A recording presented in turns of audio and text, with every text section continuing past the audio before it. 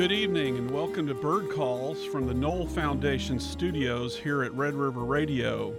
Tonight's program is made possible in part by the Community Foundation of North Louisiana. To take your calls tonight, we have a phone bank of volunteers.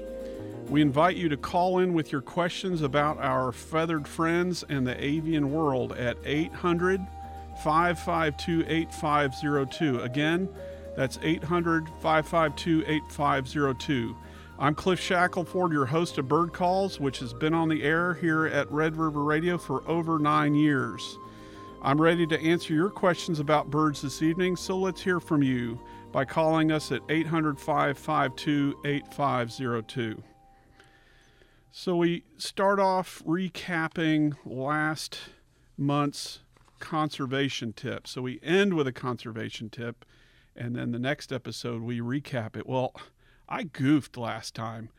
We went overboard. We had so many calls coming in and such a great guest that we didn't have time. I didn't carve in enough time to go through last month's conservation tip. So instead of a recap, this is going to be the first time you're hearing this. It's called Pick a Patch for Birding.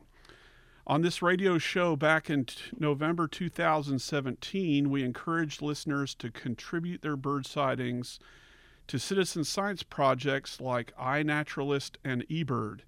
And since then, those two platforms have been discussed repeatedly on this show. Now, I'd like to encourage listeners to pick a patch. This would be any green space, either your property or someplace nearby where you can frequent in order to birdwatch the heck out of it. If needed, use the Merlin app to help you identify the birds, and if you're confident in those IDs, submit your sightings to eBird, iNaturalist, or both. Repeated visits over a couple of years will give you a much better idea of the birds around you and how the bird life can change with the seasons. Encourage others to do the same. Pick a patch and go birding. It's fun, educational, relaxing, and a great excuse to get outdoors. Do it for the birds. Next, we're going to do a profile of the Spotted Sandpiper. This evening, we're profiling a little sandpiper called the Spotted Sandpiper, and this species usually vocalizes from the water's edge or when being flushed. So let's listen to the call of a Spotted Sandpiper here.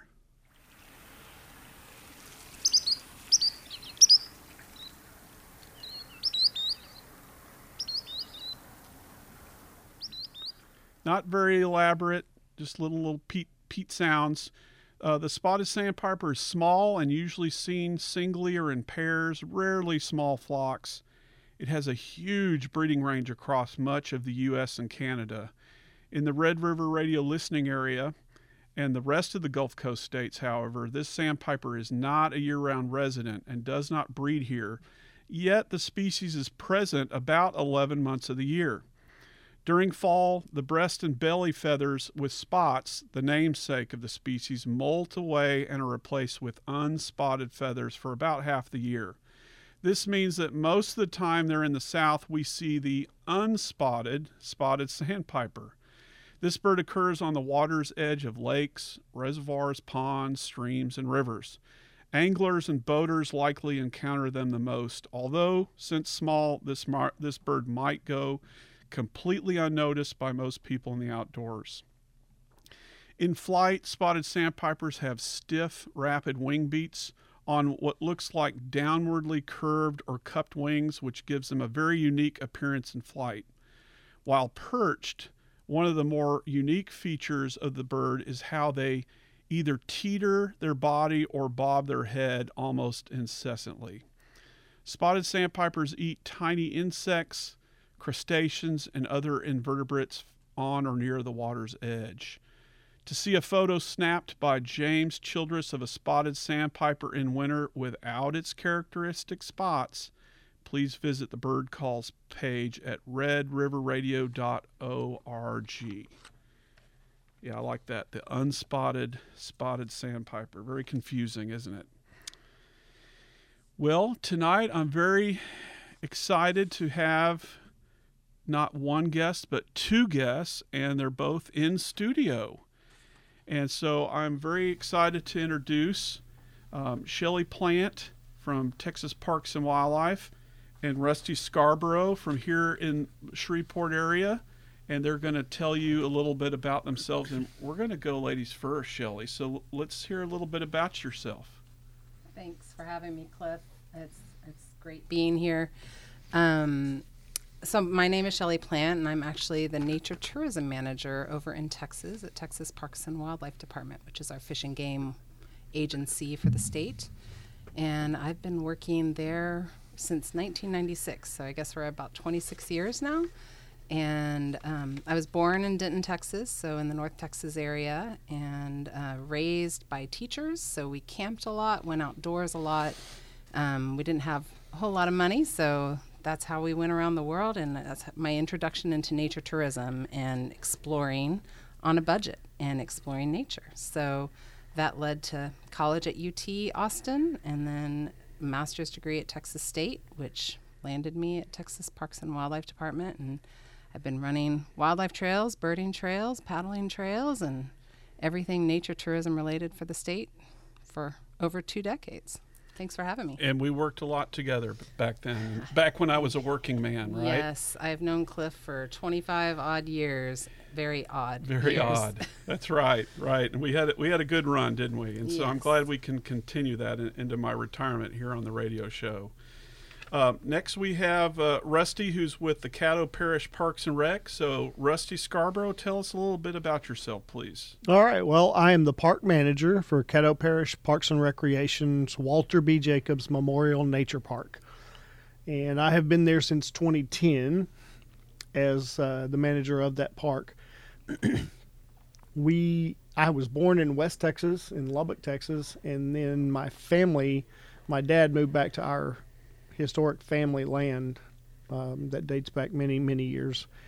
And then I think we moved out there when I was like 5. So I was immersed in nature from a very young age, spending a lot of time in the woods, playing with crawdads and mud puppies. Neat. And then I went to Louisiana Tech University with a wildlife conservation degree, thinking I was going to be a field biologist somewhere out there in the woods by myself, and I kind of tripped backwards and fell into nature center work, and I worked for the Arkansas Game and Fish at Delta Rivers Nature Center for 10 years as education coordinator. And then this job at Walter Jacobs opened up, and I needed to move home, and now I'm back on that family land that I lived on when I was 5. Hey, that's a neat circling back story. Very cool. Well, so Shelley, I've got to ask you, we have these birding or wildlife trails all across the country. They started in Texas. So tell us a little bit about what are wildlife trails. Are these for hikers? What are, a trail implies you walking along, but explain the birding and wildlife trails. It's a little different than what you would think of for a trail. It's more of a driving trail. So the Great Texas Wildlife Trails started back in '96 with the Great Texas Coastal Birding Trails, and it was literally a driving trail that connected wildlife viewing sites from point to point along the map. And we were the first state to ever do something like that. No one had connected nature tourism sites in that way, and now here we are 26 years later, and over 40 states have wildlife trails or birding trails in some way based on the Texas model. And it's just a great way to encourage sustainable tourism in the local area while conserving the land that we all love. Very cool. You're listening to Bird Calls. This is a call-in radio show. The number is 800-552-8502 if you have a question about nature tourism for our guests, Shelley and Rusty. And Rusty, I've got a question for you. All right. At the nature park, what have you found to be some of the more successful ways to get young children involved in the outdoors? Well, my absolute favorite is to get their hands busy and get them interacting with the element, whether it's touching or feeling or seeing or smelling. If we can keep them engaged in those ways, that really makes a memorable experience for them. And my secondary way is, since every one of them almost have a digital device in front of their face, is some way to get that engagement, whether it's bird calls or we have an app that we're using at the nature park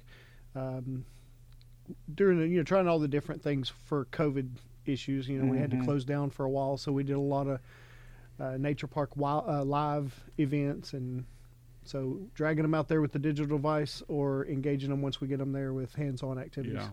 And then what would you say, that's for engaging young children. Is it much different for teens and adults to get them engaged in the outdoors?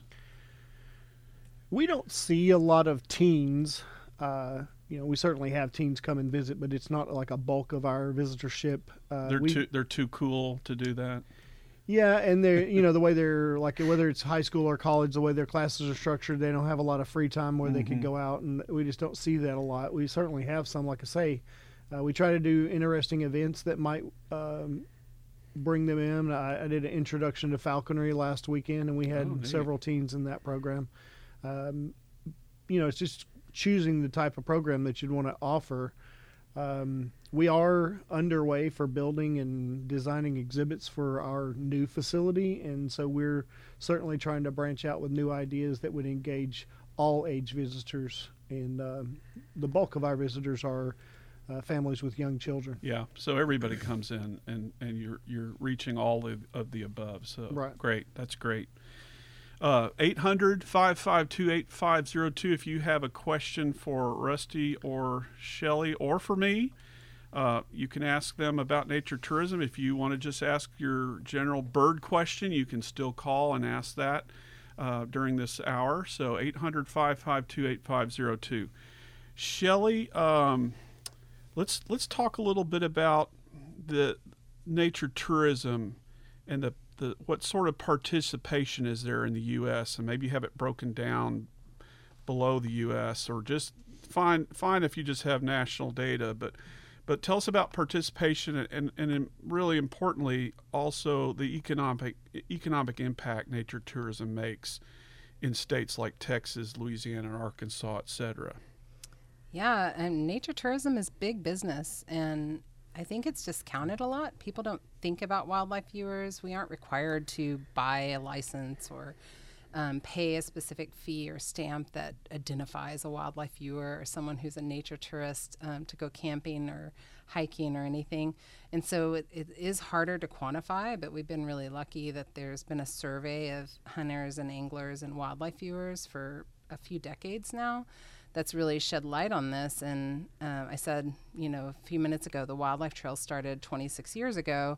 And with that, and with this growth of nature tourism, we've seen numbers grow over time. And so you're familiar with anglers and hunters. We know that those make up a bulk of people. Like in Texas, there are about 2 million fishermen and 1 million hunters. And in Louisiana, there's about just over 750,000 fishers and about 250,000 hunters. But wildlife viewers, there are 4.4 million wildlife viewers in Texas and 1 million wildlife viewers in Louisiana. So that's like more than the combination of hunters and anglers in both of those states, which is pretty amazing. And they have an economic impact. In Texas, that impacts like $1.8 billion in expenditures, but that translates to an economic impact, a ripple effect, if you will, of people when they travel. They spend money on hotels and gas and food and lodging and all of that. And that's almost $14 billion infused into the Texas economy from wildlife viewers, compared to only $3.5 billion each for hunters and anglers of economic impact in Texas. So 14 billion versus 3.5 billion. We know how important hunting and fishing is, but that should tell you how important wildlife viewing also is. And they're coming to look at, the nature tourists are coming to look at all sorts of things, not just birds, but butterflies and out west Texas, Rusty mentioned Lubbock. People like to go see prairie dogs and other things that are associated with prairie dog towns, and maybe see a pronghorn. So it's all kinds of stuff. What else would you say that nature tourists are after? I mean, for me, I would say if you asked this question 30 years ago, everyone would say birding. That is it. now we're at a point where he's right. Cliff says it exactly right. They're looking at large mammals like pronghorn. They're looking at herps. They love snakes and lizards. They love butterflies and dragonflies. Mm-hmm. Close focus binoculars became a really big thing about 10, 15 years ago when everyone started looking down more and wanting to identify butterflies and dragonflies. Close focus binoculars wasn't that big a thing before. It was mainly for birders and stargazers and other people. There's also hikers and campers and geocaching. You talk about tech, bringing in the electronics. It really encapsulates anything you want to do in the outdoors that allows you to get close to nature. Marine mammals in the coast. Yeah, that's right. People pay to go out on pelagic trips for looking at birds and marine mammals out off the coast. We have sea turtle releases in Texas. Yeah.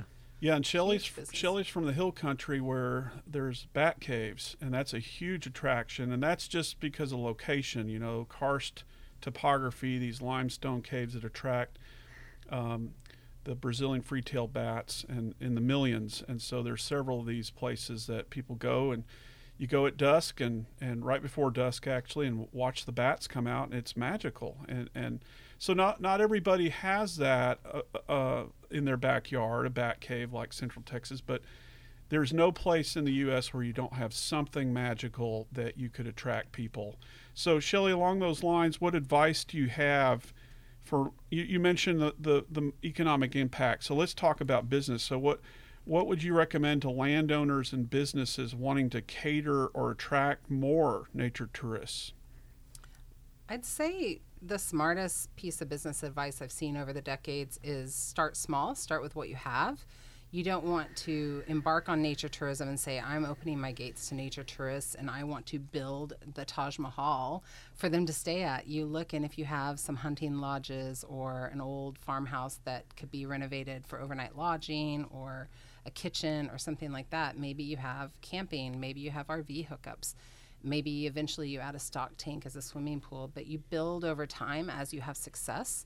And I would say partnerships are huge. If you want to do stargazing and you think you have dark skies, see if you can find a local astronomy club to partner with who can help you figure out how to make your landscape even better for stargazers.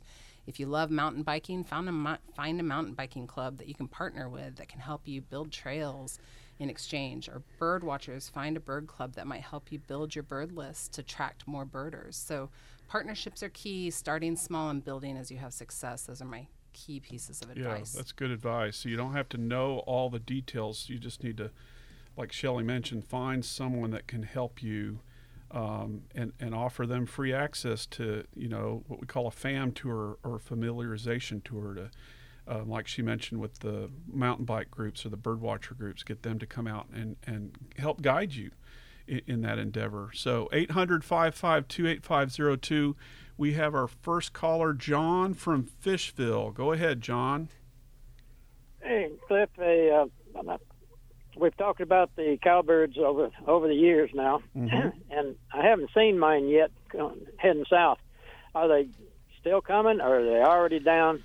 Yeah. No, they're still coming. I don't think there are many people that get excited if they're running feeders. They don't get excited about hosting cowbirds. So you might be the only one. You might want to put a neon sign up, John, that says "Cowbirds Welcome," because most people don't want cowbirds because they come in such big numbers in the fall and winter that they eat all the seeds and push out all the prettier birds that they like. But no, I think, you just have to be patient. I think when we get some more cooler weather, that makes a lot of changes to our north. There's another cool front coming Sunday or Monday, and they'll trigger a lot of things. And they'll be the dove hunters are going to be excited about any pushing birds and waterfowl for hunting season coming up pretty soon. And it'll push some more cowbirds down too, John. So I think patience. Okay. Well, I got all my red cardinals out here now in the evenings, and they kind of miss those cowbirds. Oh, okay. Well, all right. There's a party really, going on there, I guess. Yeah, they really do compete for the feed that I throw out there for right. them. I know that. Right. Okay, John, thank you for the call. All right, thank you for keep up the good work, man. Oh, thank you, sir. The number is 800-552-8502 if you'd like to call in and ask a question. We're talking with Shelley Plant and Rusty Scarborough. We're talking about nature tourism. And Rusty, I have a question for you. What birding opportunities are there at Walter B. Jacobs Memorial Nature Park where you work?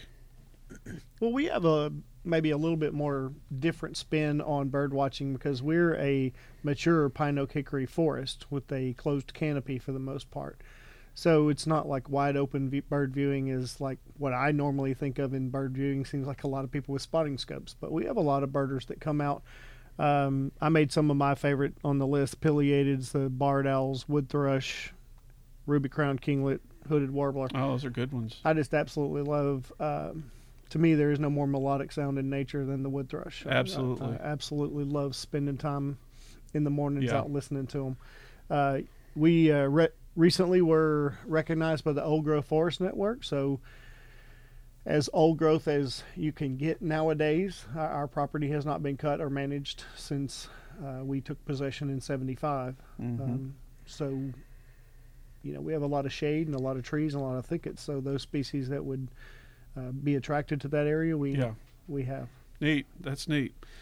Okay, the number is 800-552-8502. This is Bird Calls. And Shelley, tell us a little bit about this bird watching competition called the Great Texas Birding Classic. So the Birding Classic is kind of a strange little thing. It is actually exactly what it sounds like, a bird watching competition for bird watchers. So who can see or hear the most bird species in a 24-hour period, a half day, or a full week, depending on which tournament category you're in. The spring 2023 will be our 27th annual event, and we raise money for habitat conservation. And that money, it's actually an event that's tied to our birding and wildlife trails. So that money raised through the event is sent back out into the communities in the form of conservation grants. We fund bird habitat conservation grants for enhancement grants for birders to have better access to restoration grants to acquisition grants. And so to date, we've given well over $1 million in conservation grants to on-the-ground habitat projects. And I mean, that's everything from bird blinds to interpretive signage to restoration, removal of invasive species, and restoration of native habitat. So we do a lot of different things with that money, and the people come out and have a lot of time, a really good time. And it's grown in the past few years, so we have over 1,000 people participating every spring in this event. And it's kind of, I like to compare it to like a walkathon or a runathon for your favorite thing, like Juvenile Diabetes Association or whatever. You do a walkathon. Well, this is a birdathon almost for bird habitat conservation. They pay a registration fee. We fund grants. And you mentioned $1 million over the years, and so the winners, tell us how the winners get that $1 million over time. So you would think people participating in this are doing this for big, great prizes. They are not. They get a free T-shirt, and the winning teams in certain categories get to pick which projects will be funded. So kind of their favorite projects for habitat conservation, they get to choose, and it's just kind of a different spin, and they get a winner certificate on a piece of paper. So it is not like winning scopes and binoculars and things like that. It's literally bragging rights and the ability to direct funding towards projects they believe in. They can feel rich. They can say, hey, I've got this pot of money. I want this to go to X, Project X. So that's really cool. So the birds end up winning in the end. I like that. Number is 800-552-8502. If you have any questions, you're listening to Bird Calls here on Red River Radio. So, Rusty, other than the nature park where you work, what are some other local hot spots you recommend in the Shreveport-Bossier City area to go looking for birds and nature in general, hiking and... Yeah, absolutely. The Red River National Wildlife Refuge. There's a lot of the members of the bird study group here in Shreveport regularly are down there taking pictures. Cross Lake, all around there. There's lots of waterfowl, lots of egrets. Those are two of the big hot spots. So people don't realize how large Red River National Wildlife Refuge. It's a linear refuge, so it follows the river all the way down towards Natchitoches. But there's a lot of diversity in the H track and right there at the visitor center. And we've mentioned this before, even last month, that if you're new to birding, start with the big birds, and wetlands are the best place to start because you've got big herons and egrets and ducks in the winter, and these are easier to see versus little warblers that are 80 feet up in the trees, or little sparrows that are hiding in the grass that are tiny.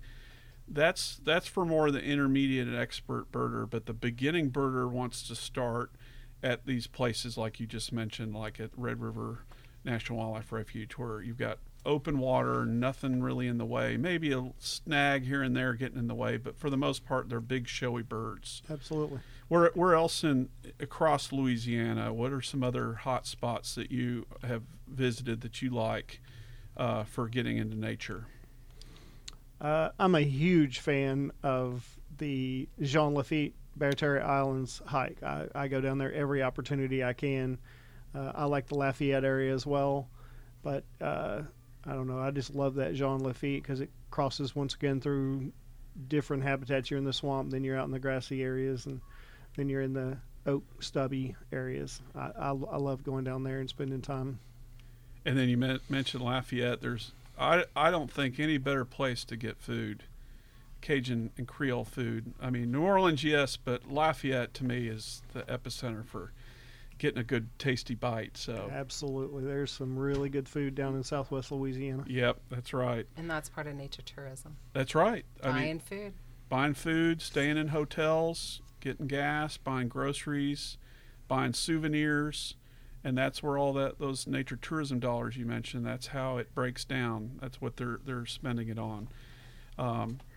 So tourists are what we want. They're leaving their local money, but they're not needing services in return. They're not putting their kids through school. They don't need the libraries and such. So tourists are good people to have coming through your community. Let's see, Shelley. We've got another caller. Let's go with Caden. No, George from Bossier City. George, you're on live with Shelley, Rusty, and Cliff. Who would you like to ask your question to? My question is to you about a pair of what I think are black-bellied whistling ducks that landed in my neighbor's yard with two little ducklings. I guess these birds were just lost, but they were out there wandering around. They finally, the two adult ducks flew over the chain link fence, and the little ducklings just walked through it. And I guess they went on to the next yard, but I don't think they're lost. I mean, black-bellied whistling ducks will often just appear in a wetland and then disappear. I think they're just wandering around looking for a place to rest, a place to feed. But that's a bird we probably, if this show was on the air 30 years ago, we wouldn't have talked about it. It's a bird that has really expanded in the last 2 or 3 decades. So you wouldn't have seen it in the 70s, or probably not even in the 80s in your area. So they're a bird that has expanded in the last several decades. There's a pretty good population of them here in the Shreveport-Bossier area. I lived in Carriage Oaks for a number of years, and there's like 100 birds that fly through there. And also, George, they are cavity nesters, so the birds could have nested in a hollow tree in your yard, and then they jump out of the tree, and then they wouldn't necessarily been lost. They were just leaving your yard to go to the wetland. Right. And they'll use wood duck boxes too. They will. Yeah, that's right. Oh, you mentioned the Red River Wildlife place down there. That's one of the greatest places there is to get pictures of hummingbirds. All you got to do is sit on the back porch, and they got those hummingbird feeders out there, and I've got some of the best pictures of hummingbirds that I ever got. Oh, neat. Good. Okay. Well, George, keep watching those black-bellied whistling ducks, and thank you for the call. Thank you. Okay, let's see. Shelley, I was going to ask you about you've been in this business a long time. Where do you see nature tourism? Where do you see it, where it could expand, and how have you seen it change and evolve over time? You mentioned already that earlier we would have been just talking about bird watchers, but what else? We would have. I mean, it's definitely grown in popularity, and it's grown in just ways people like to connect. I mean, there's been a huge boom in paddling, canoeing, and kayaking, and I've long thought one of the big reasons for that is, one, it's a fairly easy activity to have access to. It doesn't cost as much money as some other activities do cost to go out and have the right equipment for. And two, you just get to see nature from a very different place. You're down on the water, you're approaching things. Birds don't fly off as quickly, mammals don't run as quickly when you approach them on the water as they would if you were hiking through the woods and, kicking up leaf litter and making the noise that you make. No matter how quiet you think you're being in the woods, it's just not to nature. But when you're on the water, you can really see things from a different perspective. So we've seen this huge boom in canoeing and kayaking, and it shows in the sales of canoes and kayaks. It shows in the number of liveries and canoe and kayak rental places that pop up. Camping and hiking have become huge, and I think part of that expansion and what you'll see in the future is there are going to be more and more apps that allow you to find camping spots. I know in Texas we have a real problem with people being able to get into campsites at state parks. They fill up really, really quickly. So you have more and more city parks and county parks and private entities kind of fulfilling that role. You even see places like VRBO and Airbnb taking that on, where you can find spots to go out camp and RV through sites like that. And there are new sites popping up that are filling the niche and that gap of what people want, is to be able to find a place to go camping. They want to go this weekend. They don't want to know 6 months ago that they wanted to go camping this weekend. So I think technology is going to play a role. I think apps are going to play a role. People like buying. At the beginning, people didn't like buying day passes, but COVID kind of got us all over that. You like knowing if you could go to a place before you ever set out, and you like knowing that numbers were restricted. And I think that that's going to continue being kind of the norm going forward, that people are going to use technology, people are going to use day passes, people are going to use apps. And at first, I think apps for eBird and Merlin and iNaturalist and all these things were kind of shunned by old timers like me, but they've been embraced now. I love them. I don't go anywhere without iNaturalist. I iNat everything. I'll iNat things on this trip. It's just a great way to engage with nature with younger generations and just keep track of what you've seen. So. And you mentioned iNat, and we've talked about iNat and eBird, but we'll go over it again. So eBird is, strictly bird sightings, but the neat thing about iNat is it's everything. It can be spiders, plants, and if you don't know what they are, it can help you identify.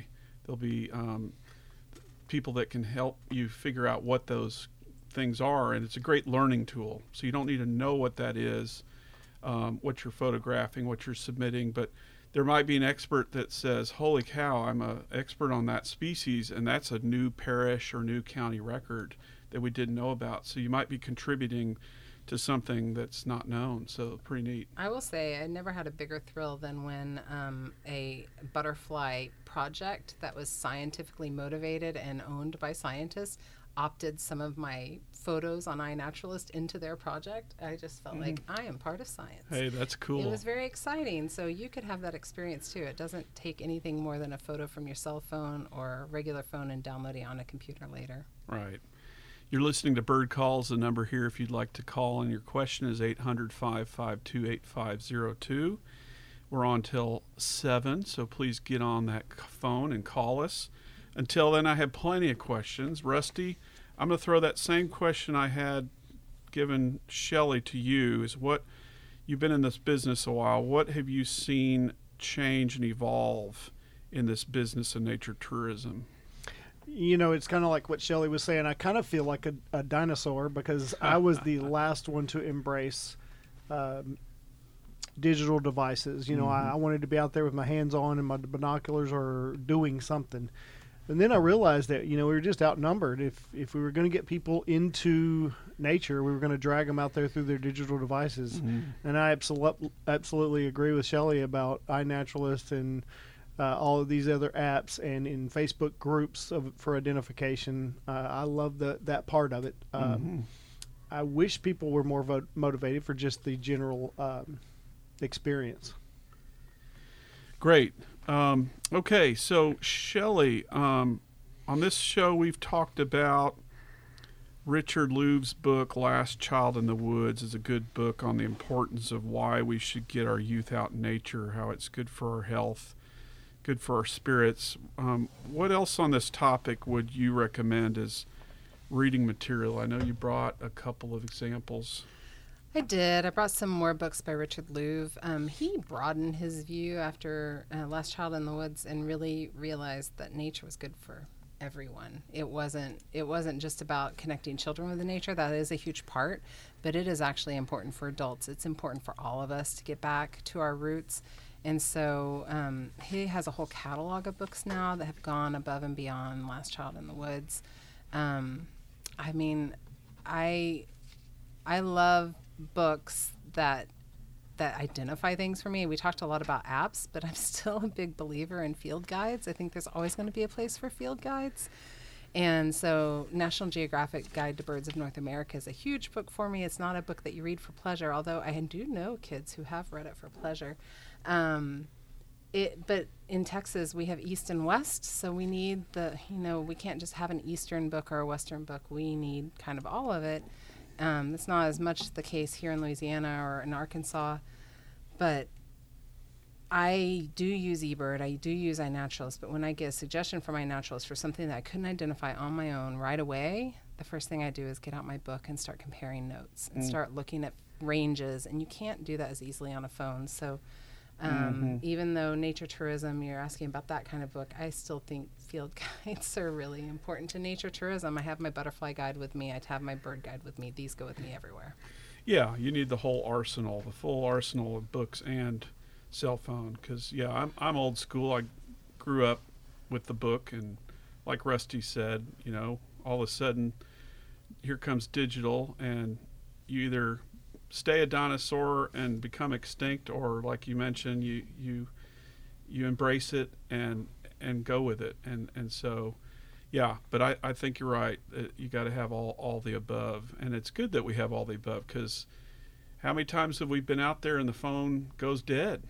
We didn't charge it up, or we're so remote we don't get service, and we were checking a website that wasn't downloaded on our phone, and that's when the book will be handy. So I think one of the things that really was exciting for me recently was Where the Crawdads Sing.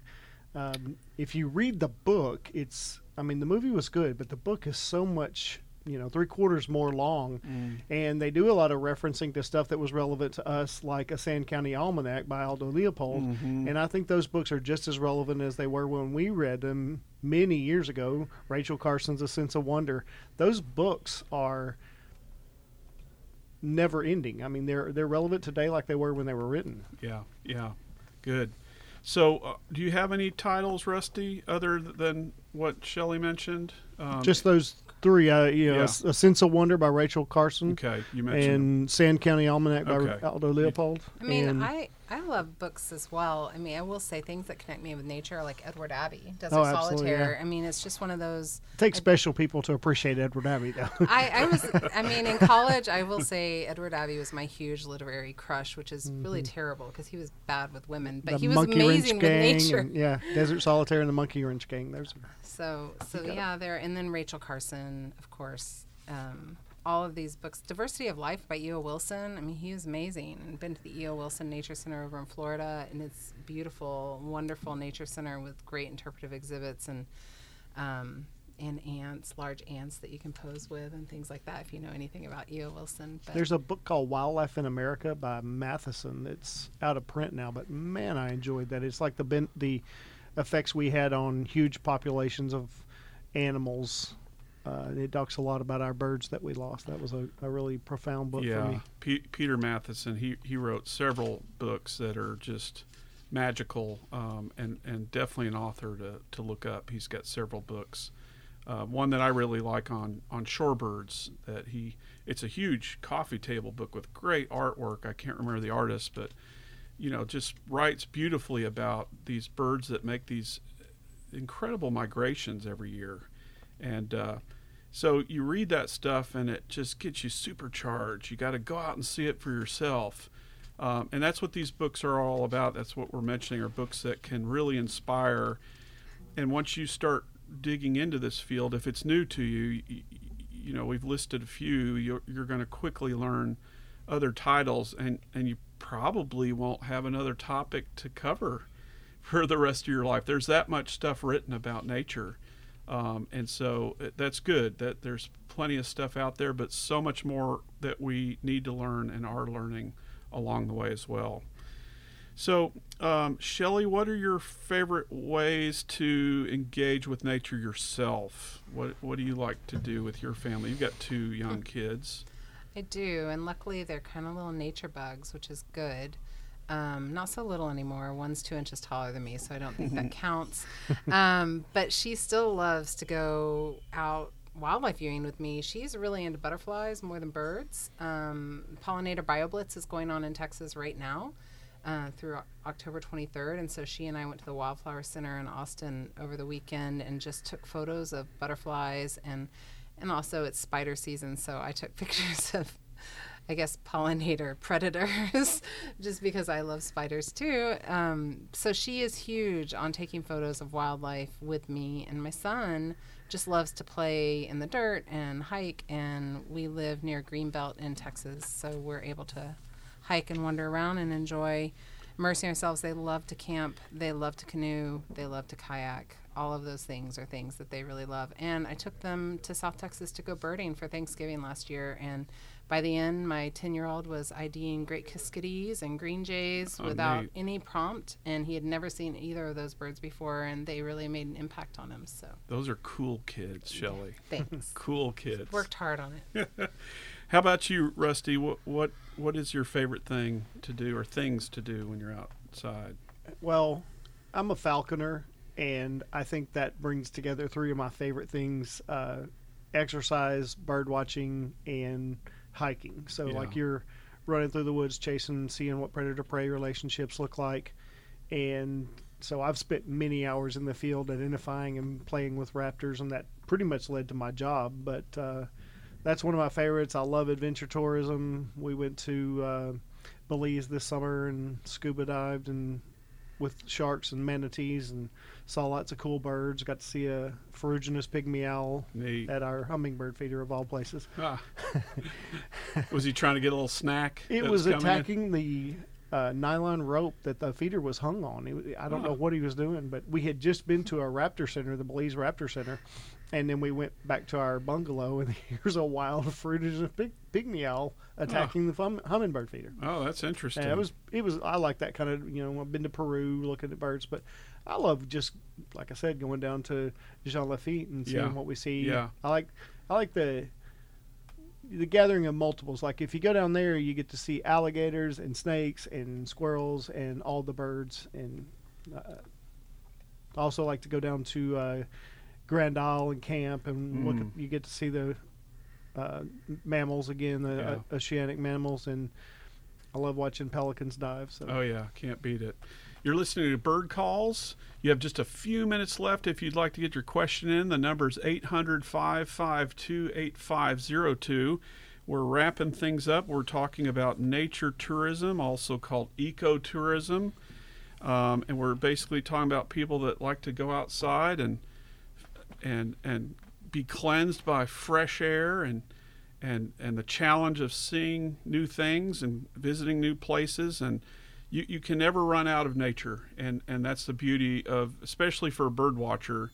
If you're into reptiles, I know you are, Rusty, but the tundra is a little difficult on herps. So, but birds are everywhere, and so I like looking at everything, and birds are a darn good excuse to go to weird places that you wouldn't think would have any wildlife. But yeah, you can see some amazing things. If you want to see penguins, go to Antarctica. There's not, hardly any land, and most of it's iced over, or they're sitting on ice, and so it's kind of neat to think about that. So let's see. Question for Rusty. Tell us about any birding clubs or other nature-related organizations and social media outlets where radio listeners here in Northwest Louisiana and the entire state of Louisiana can connect with other bird watchers and other naturalists? Where can they go? Well, certainly here in Shreveport, we have the Shreveport Bird Study Group that meets out here at LSUS. We have Louisiana Master Naturalist Northwest Chapter. Shameless plug, I happen to be the president of this chapter, and I would invite anybody to come and join our undertakings. Those are two of the biggest that I'm somewhat involved with. There's lots of opportunities, whether it's right here in our backyard or on Facebook or other groups on social media. Great. Well, we had a caller send in a message, and is she on the line? Let's see. Is Elizabeth Jefferson on the line?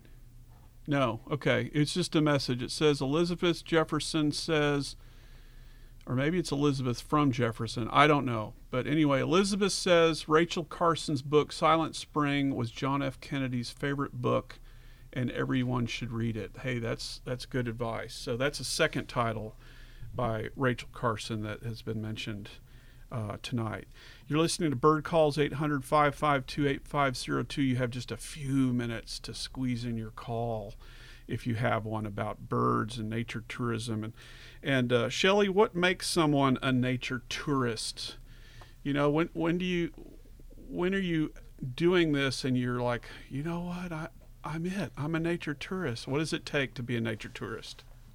I think anyone who travels and includes some bit of bird watching or watching the raptors fly in the sky or perch on a power line as you drive through, or looks at the hummingbirds and the butterflies and the bees and bumblebees that are at gardens around a nature center or around an entrance to a visitor center, they should consider themselves a nature tourist. I will say probably a lot of people don't think of themselves like that, but maybe they should start owning it. I know we just did a national survey on wildlife viewers, and we had a question in there that asked what kinds of things they like to do in nature to identify them as a wildlife viewer. And they couldn't take the survey unless they answered those questions in a way that said they were wildlife viewers. And later in the survey, we asked if they consider themselves a wildlife viewer. And I would say it was about 40% of them or something thought that they were beginners or novice and not really a wildlife viewer, yet they met all of our criteria. So own it. If you love watching nature and you include that in any part of your travels, you are a nature tourist. If you like watching wildlife, you are a wildlife viewer. Call yourself that. If you're drinking the Kool-Aid, you're there. My mom was guilty of that. She never considered herself a birder, but she had feeders all over the yard, and she fed them diligently every day. She loved cardinals. She called them redbirds. And she didn't like it when a Cooper's hawk would eat one of the cardinals, but I'm trying to convince her that was bird feeding. The meat eaters have to eat as well, yeah. Okay, we've got a caller on the line. We've got Carol from Natchitoches. Carol, what do you have for us tonight?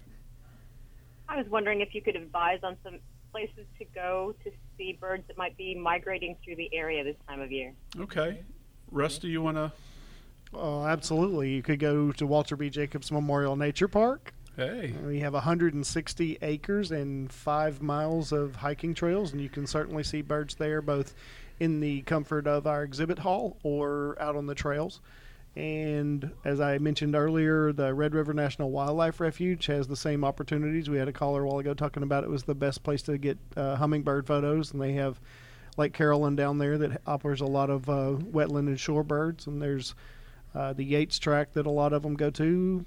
Also, you could go to some of these areas around Cross Lake. There's lots of opportunities there.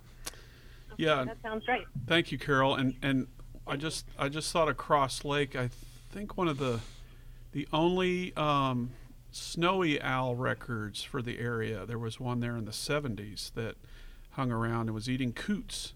And the snowy owl is, of course, a bird of the high tundra, and there are occasional records this far south. Texas has, 8 or 12 records, but mostly in the last dozen or so years. But that Cross Lake bird was very unusual. So it was in the 70s, I believe, eating coots. How about that? Normally they're up on the tundra eating lemmings. So I think I don't know what, I've eaten coot before actually, and I did a taste test with ducks, and I couldn't really tell a difference. I mean, if you cook it right, it'll taste good. So most people don't want to eat coot, but it is a game bird. You can eat coot. So Let's see. What have we not talked about that you all would like to cover? Is there anything we haven't talked about that you'd like to cover?